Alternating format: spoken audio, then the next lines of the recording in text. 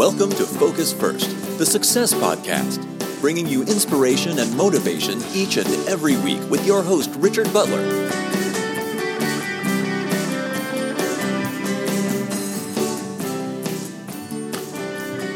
Welcome along to this podcast. I want to continue on with goal setting and talk to you about SMART goal setting. Now, it's something that you may have heard about, but something perhaps that you're not sure exactly what it is.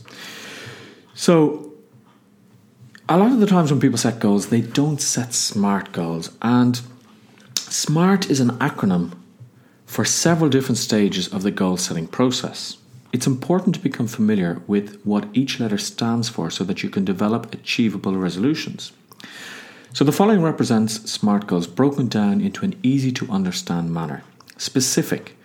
The first step to creating a SMART goal is to be specific. You can't just say, I want to lose weight, as that's a very general statement with no real meaning. Try saying, I want to lose 10 pounds. That's more specific.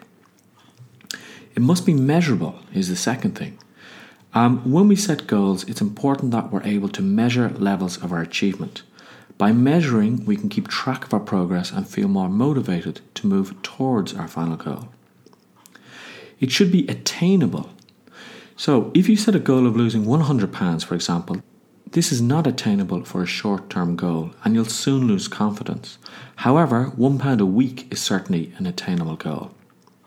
Now, if you have a very large goal, for example, getting out of debt or losing a large amount of weight, break that large goal into smaller goals or steps.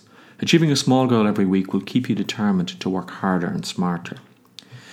Realistic. Your goal has to be realistic. For example, setting a goal to win the lottery is not particularly realistic. It's possible, but not probable.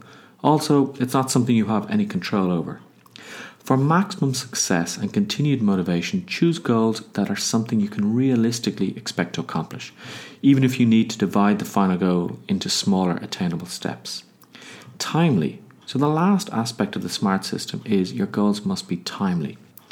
You're much more likely to succeed if there's a time frame associated with your goal. You may give yourself a month, 6 months, or the whole year. The choice is yours. The most important thing is that you take the time to set an end date. Once you set a final deadline, work backwards and determine the deadlines of your smaller goals. Pacing yourself throughout the year is more beneficial and less stressful than having all the work for the last month before your final deadline. Creating goals is very easy. Without a clear plan in mind, you're prone to failure.